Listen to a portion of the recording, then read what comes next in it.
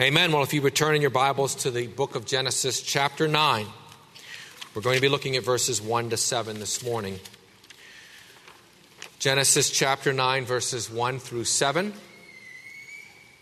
Last time we saw God, out of sheer grace and mercy, swear that he would never again send a flood of water to destroy the whole earth, that he would never again destroy the whole earth.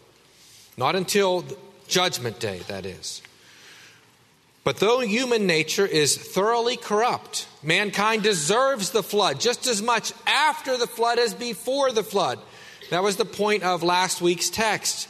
Yet God decided to be merciful. He chose to restrain his judgment on all creation until the last day, until Judgment Day. And there was nothing that caused God to do that except his own choice and desire to do so. There was no other reason. He didn't have to do it. He could have wiped us all out at that moment, or chose to do it every day, every other day, every year. It would all be right. But God decided to be merciful. He decided to delay. And one day there will be a full and final judgment with strict justice in the light of God's perfect righteousness. That is promised. That is coming. But until that day, while the earth remains, as Scripture said, the order and workings of this world, this universe, the stability, the seasons, the growing and spawning and germinating cycles, the phases of the moon, solar days and nights and years, they will continue. God ensures, God has sworn they will continue. And so how are we in this world? The world that Noah and his family stepped into, a world fallen and now devastated by the flood and changed. How will we function and live without once again destroying ourselves in our own sinfulness? Has God done anything after the flood to enable man, to help man to live in this now fallen world? Well, that's what this sermon is all about. The good and common grace gifts of God to everyone in this world. Let's pray as we turn to God's word. Father, we thank you for your word, for your truth. We pray it would change us this morning. Do so for your name's sake. In Jesus' name, amen. Hear now the word of the Lord. From Genesis chapter 9, beginning in verse 1, this is God's holy and perfect word. So God blessed Noah and his sons, and he said to them, "Be fruitful and multiply, and fill the earth. And the fear of you and the dread of you shall be on every beast of the earth, on every bird of the air, on all that move on the earth, and on all the fish of the sea. They are given into your hand. Every moving thing that lives shall be food for you. I have given you all things, even as the green herbs. But you shall not eat flesh with its life, that is, its blood. Surely for your lifeblood I will demand a reckoning. From the hand of every beast I will require it, and from the hand of man, from the hand of every man's brother, I will require the life of man. Whoever sheds man's blood, by man his blood shall be shed. For in the image of God he made man. And as for you, be fruitful and multiply. Bring forth abundantly in the earth and multiply in it." The word of the Lord. I want you to notice this morning the blessing renewed. The blessing renewed. Look at verse 1. So God blessed Noah and his sons and said to them, "Be fruitful and multiply and fill the earth." Now, where have we heard that before? Well, all the way back in chapter 1. When God blessed them, Adam and Eve, and God said to them, "Be fruitful and multiply and fill the earth, subdue it, have dominion over the fish of the sea, over the birds of the air, and over every living thing that moves on the earth." We just get the first part of that blessing in verse 1 because the rest of it's coming later in our text. But that first blessing was to one couple. They happened to be everybody on the earth, Adam and Eve. This blessing in our text is to 4 couples, and they happen to be everybody that's on the face of the earth. And so even as the flood was sort of an unmaking of the world, so God now is renewing the world. And he begins by renewing the blessing. The blessing that he gave to Adam and Eve, he now gives, but think of it, to fallen mankind, to sinful mankind, to mankind that still deserves his judgment. The flood didn't change that. The flood didn't change man, didn't change man at all. Man was just as sinful before the flood as after the flood. And God knows that. And yet God pronounces on fallen man the same blessing, be fruitful, it's in a command, multiply, and fill the earth. And so man has the same purpose, to glorify God in the world, to rule the world as his image bearer. And that's what God is saying to Noah and his sons and to their wives. Matthew Henry calls this text the Magna Carta that God gives to his vice-regent man. Because there's a grant of land, the whole earth. There's a grant of rule everything. And there's a grant of sustenance, where God increases man's diet, as we'll notice, and man's nourishment, man's ability to live in the world. But all of this is a condescension to sinful man. And God is increasing the blessing, not lessening it. He's increasing it. And I can prove that to you with one verse, verse 7. God had only said once to Adam and Eve, be fruitful and multiply, fill the earth, etc., etc. I want you to count how many times God says it to Noah and to his sons and to their wives. Verse 1. So God blessed Noah and his sons and said to them, first time, be fruitful and multiply and fill the earth. Then skip down to verse 7.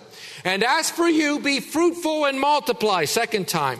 Bring forth abundantly in the earth, third time, and multiply in it, 4 times.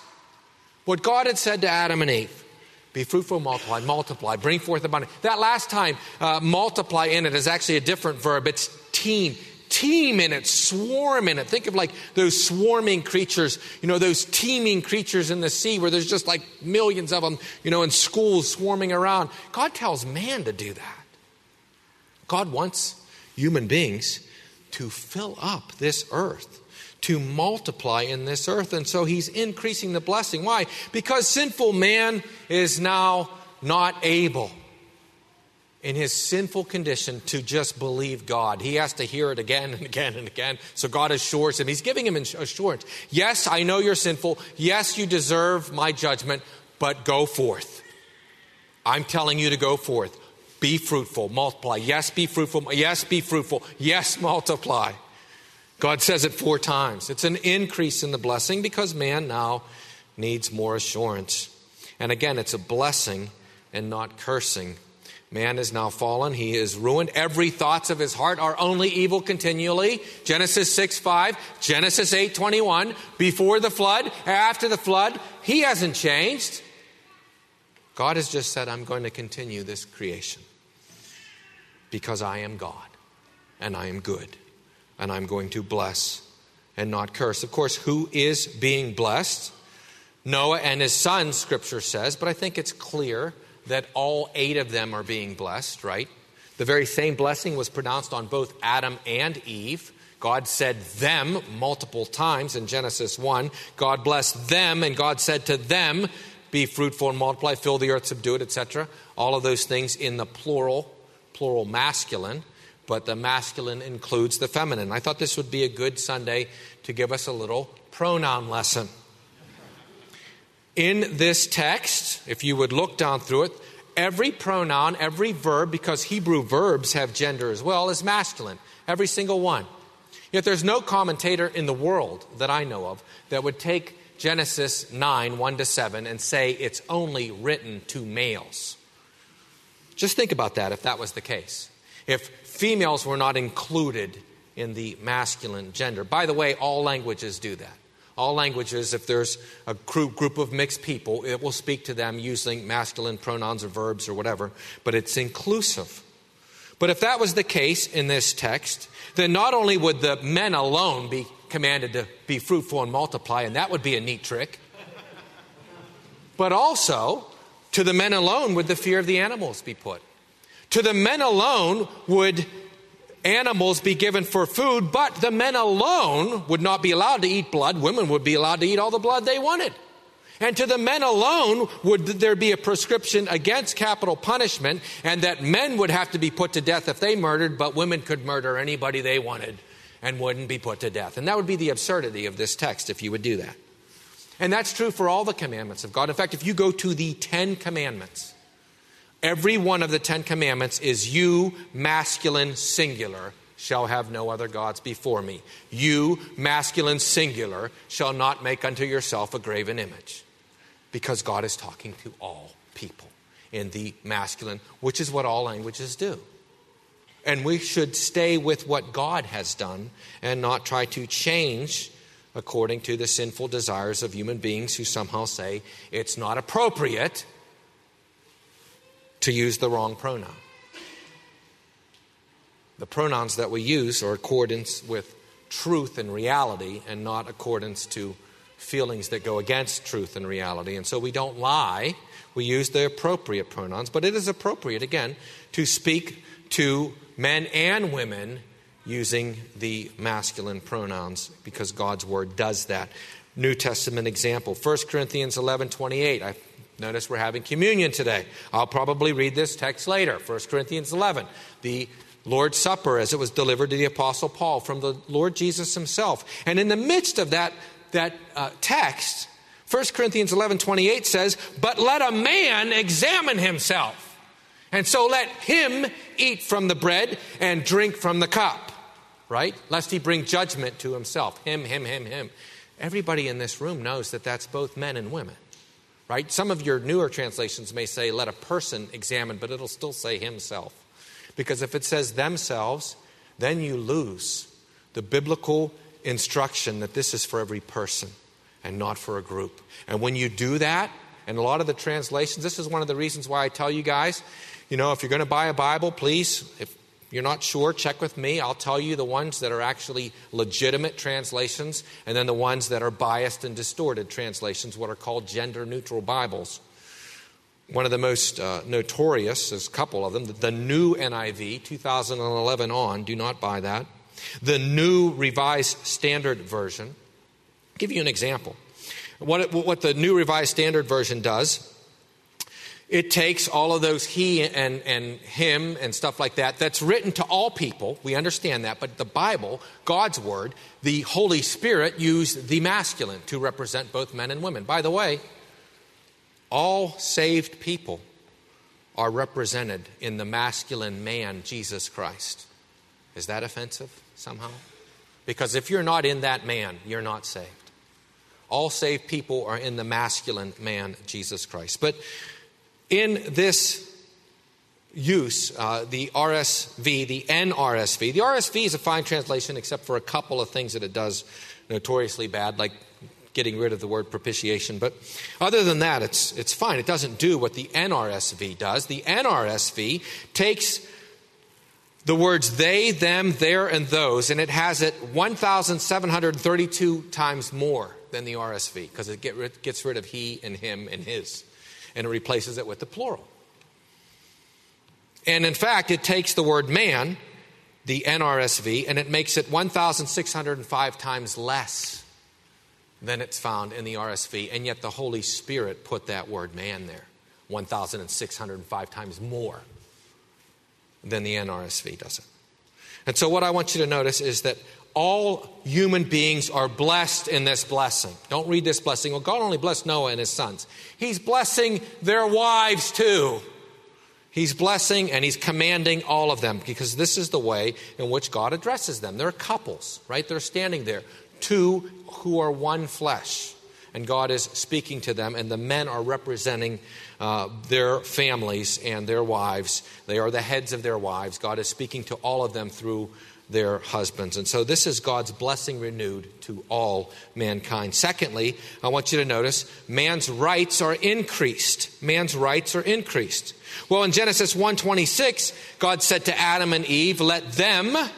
Again, it's masculine, plural, but it's them. There's only two people in the world, Adam and Eve. Let them have dominion over the fish of the sea, over the birds of the air, over the cattle, and over the earth, and over every creeping thing that creeps on the earth. And we see in our text something even stronger. And the fear of you, and the dread of you, shall be on every beast of the earth, and on every bird of the air, and on all that move on the earth, and on all the fish of the sea. They are given into your hands. Did you ever go fishing? And, you're maybe not a good fisherman, or you don't know much about fishing, and you start talking loud on the shore. I guarantee you there'll be other fishermen who will tell you to shut up or go somewhere else, right? Because you'll scare all the fish away. Because fish are afraid of people. Like all the other animals, they're naturally that way. Could you imagine if it wasn't the case? If animals did not have the fear of man. You see, in the garden before the fall, this wasn't necessary. Because all of the animals would have obeyed Adam and Eve's voice. There would have never been an animal that would have done harm to them or to anyone else. That wasn't part of the creation. That came in with sin. Thorns and thistles, and the ground is cursed. And so there are now dangers in the creation, and part of that is the animals. But if God would not have done that, and then fallen man is in a world of animals who do violence. Think about that. I mean, wolves and coyotes just coming into your yard, looking to when your little children are out. No fear of you whatsoever, not afraid. Even varmints like snakes and skunks and porcupines, what if they had no fear? And you go around a corner and bam, you get hit in the face with quills of a porcupine because he thinks you're his prey. No fear of you. I mean, man would have to be at war. We'd have to wipe out a lot of the animals, and that would eventually wipe us out because we depend upon the animals in a lot of ways. So, this is not something that, dropped my glasses. This is not something that is to take lightly. This is a great blessing to man, that God would put the fear of us on the animals, that they're naturally that way. I remember reading about, I believe it was a man and a woman, a scientist or something, and they were parachuting into this region in Africa. And they land like 100 yards or something away from a pride of lions. I don't know if their plane went down or something, but they have to jump out of their plane so they don't make it to where they're going. And I mean, they're dead. Those lions are going to kill them. What they did was they recognized, they didn't panic, and they start to put their arms in the air and slowly jog towards the lions and yell, human words, "Hey, get out of here!" And the lions got up and ran off. Because humans are coming. They don't know there's only 2 people there that they could easily eat. They just see some people coming. Well, we don't want to be where the people are. Because even lions, by definition, will run from human civilization. They don't just come in to the towns and cities. Yeah, you go out into the woods alone or something, they might take you out. But ordinarily, again, this is God's blessing on man. That God is giving the animals into our hands, that we are actually still called to subdue and have dominion over them. And God enables that in a fallen world by making them afraid of us. And we wouldn't be able to do it if that was not the case. So here God is increasing man's rights, and that's not the only way he's doing it. Verse 3, every moving thing that lives, everything that moves, Hebrews says, everything that moves and lives, every living thing that moves, rather, shall be food for you. I have given you all things, even as the green herbs. The Hebrew literally says, as the green herb, like the green herb, I give you all. God, here in this text, gives every organic thing to man as food. Now, we know in the time of Moses, God is going to limit some of those things, right? The ceremonial law comes in. But that's not the case here. The ceremonial law is for a particular purpose, for Israel as a nation, to typify and to symbolically show forth Christ and to keep them separate from the other peoples. Lots of reasons for that. But when Jesus comes, right, the Gospels are clear. Jesus cleanses all things, the Gospels say. And Acts chapter 10 and 11, that's repeated with Peter's vision. Rise, Peter, kill and eat. 3 things. 3 times. Do not call unclean what I have cleansed. Clearly the cleanliness laws are gone now. They're fulfilled. They serve their purpose. They are at an end. And I emphasize that because I know periodically, Christians will be deceived maybe by these guys who will write these books and say, secret diet in the Bible, and try to get you to do some sort of a kosher type diet as if somehow that's going to be better for you. That was not the point of that diet. It simply wasn't. All right. The point of that diet was to show forth Christ. And it was a ceremony, it was a symbol. So there are no secret, if you eat hyssop and stuff like that, you eat hyssop, you better have a bathroom nearby, I can tell you that. There's stuff like that, again, it's not for the purpose of, this secret code. The animals are given to man for food. It's part of the blessing, and it's an expansion here. I think that's clear. As the green herb, I give you all. Why would God say it that way if he's just renewing all of it? He would just say, as I gave you all, I give you all again. He says, as the green herb, and we know where he gave the green herb. Genesis 1:29 before the fall, and Genesis 3:18 after the fall, because in 3:18 all that he has is the herb. In 1:29 it's the herb and it's the fruit of the trees in chapter 2, because he's in the garden. He's thrown out of the garden after the fall, so now all he gets is the herb. But now, after the flood, 1,600 plus years later, God says, I'm giving you the animals. And again, part of this is because we need this. In a fallen world, in a world where the ground is not able to produce the way it was before the deluge, when the soil was still as God had created it before sin. Matthew Henry points this out in the 1600s. He says, quote, hitherto, most think man had been confined to feed only upon the products of the earth, fruits, herbs, and roots, and all sorts of corn and milk. So was the first grant. And he cites Genesis 1:29. But then he says this, but the flood, having perhaps washed away much of the virtue of the earth, and so rendered its fruits less pleasing and less nourishing, now God enlarged the grant and allowed man to eat flesh. I think that's sound thinking. That's possibly one of the reasons why that God did it. I think the bigger reason is that it's increasing man's rights, and that man is called to subdue, and we are able to eat the animals. And again, this is something that man would have needed in this world. But this is a great increase. I mean, to take the animals that God had created. Now, before the fall, we know that they burned them. Before the flood, they were commanded to burn them and to wear their skins. But there's no evidence, it seems to me, that man ate the animals. And I don't know how we could say that he did until God actually gave him permission. Because I don't know how it's by faith to respond unless God gives a word, right? We're Reformed people. We have this regulative principle. We don't do what God has not forbidden. We do only what God has commanded. And here God commands. He actually gives them the animal. So now he can eat it in good faith. The Geneva Bible, the original 1599 Geneva Bible, points that out. It says on this verse, by this permission, man may, with a good conscience, use the creatures of God for his needs. We wouldn't be able to do that without a word from God. What right do we have to put that donkey to that wagon and make that donkey push it? Right? What right would we have to do that unless God had said, you can use the animals? What right would we have to kill a cow, cook it, and eat it, unless God had said, this creature that I've made, I'm giving it to you for food? Even the herb. God didn't even leave it to man to just decide to eat the herb. I give you the herb. He has to give them the herb? Well, of course he has to give them the animals. Calvin, by the way, considers this whole question of little consequence.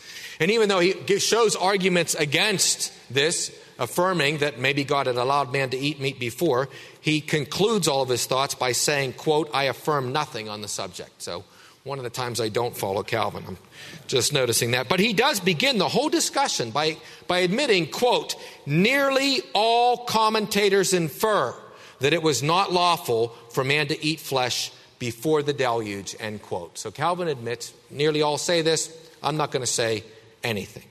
But I think this is important for us to notice that God does this. And I want to say it in terms of where we have certain groups today, right? And I'm just going to pick on one of them. PETA, People for the Ethical Treatment of Animals, right? Everybody's familiar with them and what they say. PETA, right? Yeah, PETA. PETA says, quote, on their website, animals are not ours to eat, wear, experiment on, use for entertainment, or abuse in any way, end quote. That is directly against the Word of God. Animals are not ours to eat, wear. Who made the first fur coats? God did. In Genesis chapter 3, God killed several animals, clothed Adam and Eve with their skins, and they were taught to do that. And I believe they did kill and wear the animals from that point on, and they offered their bodies up as a whole burnt offering, an olah. By the way, that's what Noah offers in Genesis 8:20. He offers a whole burnt offering. He burns the whole animal. The word olah is used there. Noah built an altar to the Lord and took of every clean animal and of every clean bird and offered whole burnt offerings. There wasn't anything left. I mean, you take the skin, but they burned the whole animal. And that's all we see until this point, where now man is permitted to eat. PETA says no. That's unethical. I submit to you, an ethic that goes against the Bible is really the unethical ethic. PETA is unethical. They have no basis for saying this. And in fact, if there's no God, there's no reason why we would even consider anything right or wrong with regard to animals or anyone else. PETA's position on animals is against God. God said, I give you the animals for food. PETA says the animals are not to be used for food. Now, how can a Christian in good conscience support an organization that actually condemns the very God of the Word? And I'm serious about this. We have to really consider, do we want to promote things that actually say our God is unethical? We really need to think about that today. And I'm just using them for an example because it seems to me it's a pretty easy one. They say animals are not ours to eat. God says, I give you everything that moves for food. Now, you decide who's ethical and who's unethical. These texts in Genesis are foundational for our thinking, and they speak to the issues of our day. And we ought to use them that way and understand. PETA has no idea what the purpose for animals are. In Isaiah chapter 7, verse 15, prophesying of Jesus, it says, curds and honey he shall eat. PETA would say no. Curds are a milk product from animals, and to make animals give us food is to enslave them, according to PETA.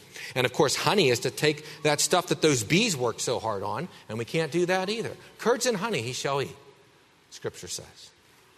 And Jesus did eat curds and honey. Not only that, Jesus rode a donkey, made the donkey his slave, according to PETA. He rode a donkey into Jerusalem. Jesus wore sandals on his feet that we know were made of leather, because that's what they made their sandals of. They didn't have any other ability. They didn't have fibers, artificial products to make shoes out of. Jesus ate fish. He multiplied fish to 5,000 people and then 4,000 people, but he ate fish. And in fact, he ate fish after his resurrection. In John 21, he's on the shore and the disciples are out there fishing, and Peter says, it's the Lord. And he puts his shirt on, dives in the water, and Jesus is cooking fish for them. In Luke 24, after his resurrection, and the disciples don't believe it's him, and he says it's him, and they still don't believe it. Do you have something to eat? And they give him a piece of fish and honeycomb, 2 animal products, and Jesus eats them both as a resurrected, glorified, sinless, perfectly righteous man. Beloved, the animals are given to us for food. Now, I say all that to say, you don't have to eat the animals if you don't want to. There are Christians I know who are vegetarians and who are vegans, and you have every right to decide what you're going to eat. Whether you eat meat, Paul says, although it's being sacrificed to idols, but still the same principle, or not. That's up to you. That's Christian freedom. You can choose to eat meat or not, but what you can never do as a Christian is say it's wrong to eat meat, because you call God wrong when you say that. Or to think that somehow you're better for not eating meat. If you think that, then you think God is wrong. Because God, who is perfect in righteousness and holiness, gives man meat to eat. And this is a great increase in our rights in this world. Thirdly, I want you to notice human life protected. Human life protected. I'm going to have to go faster now because I wasted too much time again. Verse 4. But you shall not eat flesh with its life, that is the blood. What is this talking about? This is against cruelty to animals. That's what this is about. The one thing that PETA has right is man shall not abuse animals. And we are not to abuse the animals, not because of some random thought that they have, but because the animals are made by God. And they're important. And we don't abuse them, and we don't afflict them, and we don't, like sometimes a little boy will catch something and start to torture it or something. I mean, I've read that anyway. But you're not supposed to do those things, right? We don't kill for sport, for pleasure, torture the animals. God is concerned about the animals. The original Geneva Bible says on this verse, by this command, all cruelty is forbidden. Because to eat an animal with the blood simply means to eat it while it's alive. Can you imagine? I mean, that's the way a wolf devours a sheep. And the sheep is screaming and it's ripping its parts off. It's eating it with the blood. It's the way a lion eats a zebra, right? Man is not to be that way. Not to be barbarous. And by the way, there are places in the world today where it's considered a great delicacy to eat living animals. You've probably watched it, right? You can go on YouTube. A lot of it's not in this country, but some of them are. Some restaurants, very, very high-class restaurants, right? Where you eat, do you ever see the one where they have this octopus like on a stick and you like stick it in your mouth while it's alive and you swallow it? This is considered, really, upscale to do this thing, and you can feel it in your belly, I guess.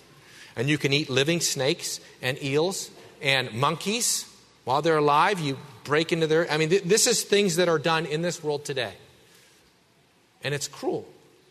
And it's inhuman. And man ought not to treat animals this way. We are not to eat the flesh with the blood. By the way, there is no similar command to this anywhere in any other ancient people that human beings would consider the animals and not be cruel to them. We are permitted to kill them and to eat them, but we are not to do that in some wicked and sinful way. The Bible is filled with commands where God is concerned for the treatment of animals. The command to not boil a kid in its mother's milk. You ever wonder why in Israel or in a Jewish restaurant you can't get a cheeseburger? It's from that command.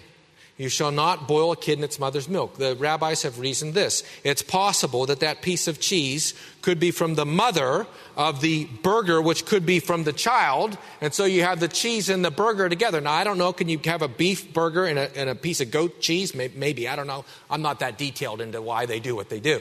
But they're trying to take seriously that command, right? Shall not boil a kid in its mother's milk. I don't think that has anything to do with cheeseburgers.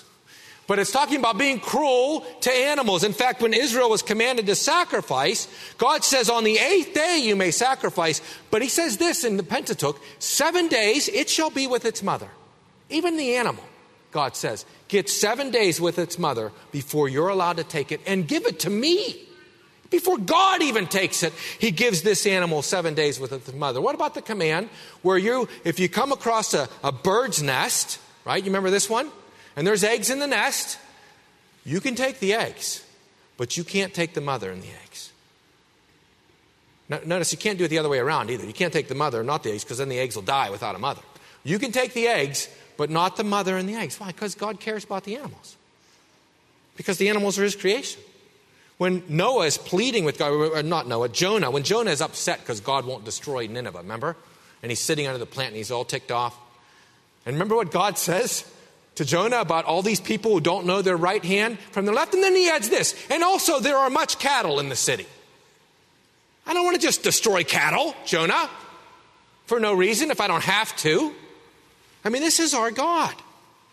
He's saying that we are not to do this, that we are not to delight in this kind of cruelty to animals, that we are to treat them with respect. And when we kill them and eat them or wear their skins, we are to do so with gratitude to God and with respect and, dignity to that animal. And killing it and doing so in a way that is painless as we can. And this command in verse 4 is not ultimately about the animals. As I said, this is about human life protected, because what happens is if we allow ourselves to become bloodthirsty and sort of, this blood sport type thing with animals, cockfighting and stuff, dog fighting, which still happens in America, still happens in other countries. Why is it outlawed? Because we recognize, number one, that we ought not to treat animals that way. Number two, when you get that kind of bloodlust from watching things kill each other, then you respect human life less. And you're okay with it in human life. And it's not unusual, or it's not unique that the Roman Colosseum went first from just animals fighting each other, then to human beings fighting and killing each other, because that blood lust will grow. And that's why verse 4 is connected to verse 5. Right after saying, you shall not cruelly eat animals, It says, surely for your lifeblood. You see, if you start to get cruel with the animals, guess what? You're not going to count man's blood as anything either. And so God right now says, surely for your lifeblood I will demand a reckoning from the hand of every beast. I will require it. Israel was commanded to put to death an ox that gored a man. Not because the ox is responsible, but because that ox killed someone in the image of God, and therefore that ox must be put to death. Surely for your lifeblood I will demand a reckoning from the hand of every beast. I will require it from the hand of every man. From the hand of every man's brother I will require the life of blood. What is God saying here? God is saying, I will punish murderers. And I think there is a sovereign, providential oversight here that God himself will do it. Calvin says God raises up murderers to kill murderers. Don't we see that? I mean, in today, I was looking at the violent crime statistics in our cities. And how many of these violent crimes happen with these gangs? You know, Chicago averages 700 plus murders a year now. Murders, not just gunshots, but murders, if you take the total. And a lot of it is in these gang places where they're killing each other constantly. And Jesus says something like that to Peter. Remember, Peter takes the sword. Remember what Jesus says to him, Matthew 26:52? Jesus said to him, put your sword in its place. All who take the sword will perish by the sword. Now, Jesus isn't giving an absolute promise that every time anybody takes a weapon and tries to harm someone, they're going to be killed by that weapon. But he is saying that when you live that way, there's a good chance that you're going to die that way. That's all Jesus is saying to Peter. You want to live by your sword? Well, that's what happens to people who die by the sword. If you're going to be a violent criminal, there's a good chance you're going to be killed in violence. And this is God's sovereign vengeance on murderers. But it's more than that, beloved. It's actually a command for capital punishment. And that's verse 6. Whoever sheds man's blood, by man, his blood shall be shed. God is commanding this. God is commanding the murderer to be put to death. God is commanding it. All right? This is a command to humans, to human government. Many commentators see this as the first command for pure human government. The first government is the angel with the sword guarding the garden, but that's angelic. This is the first time where God is saying to human beings in society, if anybody kills another person, you need to kill that person. You need to put him to death. All right? And this is protecting man. This is a command to punish human murderers with capital punishment. Again, murderers. Right? Not somebody who accidentally kills somebody or something like that. But commentator after commentator. Let me just give you one here, Martin Luther. This then is the source from which all civil and Gentile justice flows. For if God grants man power over life and death, surely he also grants power over what is less, such as fortune, family, servants, and lands. God wills all these things to be subject to the power of certain men, that they may punish the guilty. We need to be in favor. We need to be backing up the law of God here. I think every Christian should be in favor of capital punishment for murderers, because that's what God is commanding. This is one of the Noachian commands, by the way. The rabbis believe that God gave 7 commands to all mankind, and this is one of them, that murderers are to be put to death. This is for all human beings. This isn't for some type Israel thing. Murderers must be put to death. And I want you to notice why, in my 4th point, God's image retained. My 4th point is God's image retained. Here's the reason. For, in the image of God, he made man. That's why. It's not about being a deterrent. It's not about being, even vengeance or something like that. Maybe rehabilitating people because they'll see this and they'll be more, it has nothing to do with that. I mean, those are good effects. The reason God gives is that God made man in his image. Therefore, for someone else to willfully kill a person is to attack God. And if we don't put that person to death, we're saying that didn't matter. We're saying justice isn't given to that. Now, I know, and we'll hear this from time to time, I've heard Larry King and others interview Christians and say, well, if you're pro-life, you have to be against capital punishment. I love that. That's fantastic. That tells me a lot about the interviewer. So you don't see the difference between an innocent child being murdered and a heinous, guilty murderer being executed. One in the womb of his mother when he hasn't done anything. The other one in the world when he's actually killed people. You don't see a difference between those two acts. That this is right, protect this innocent life, and that this is right, kill this heinous, guilty murderer. There's no contradiction. Both of those things are because man is made in the image of God and life matters. Human life matters because God exists and we are made in his image.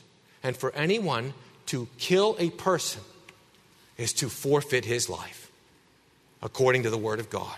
And if we respected life, we would execute them. And I guarantee you, if this nation would ever, and I don't think I'll see it in my lifetime unless God does a mighty work, if this nation would ever speedily and quickly put all willful murderers to death. We're not talking about, again, some kind of homicide where you're in an accident or something. Somebody who willfully kills someone who's innocent, who's not trying to harm them, who kills them.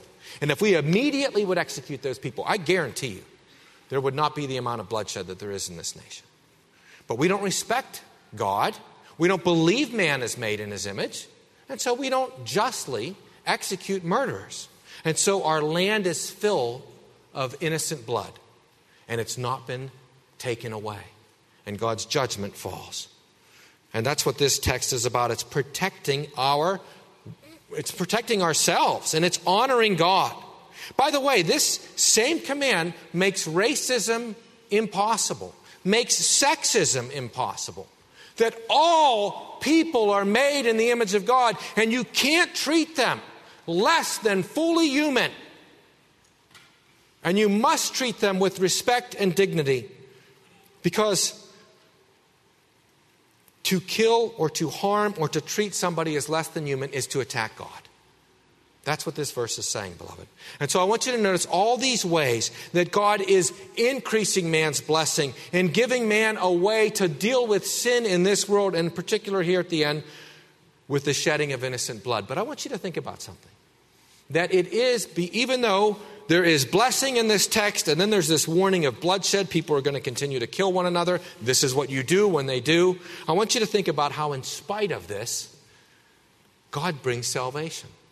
And God brings salvation, we know, through the shedding of innocent blood.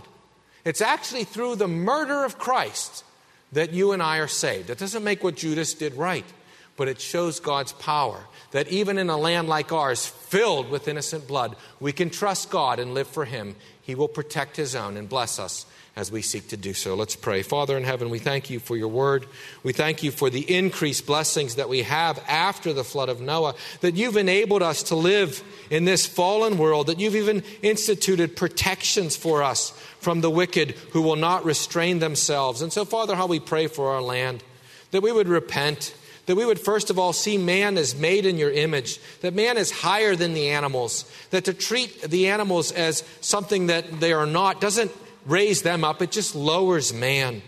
And Lord God, when we do not punish those who attack your image, Father, we show that we don't value human life. And so, Father, we've reaped what we've sown. We confess that as a people. And we would ask that you would cause mankind in America and around the world to bow its knees to you. And that we would confess that indeed we are made in your image. Therefore, we must treat one another with dignity and respect and consider crimes against one another in the true light of who you are. And so, Father, give us these graces, we pray, for your name's sake. In Jesus' name, amen.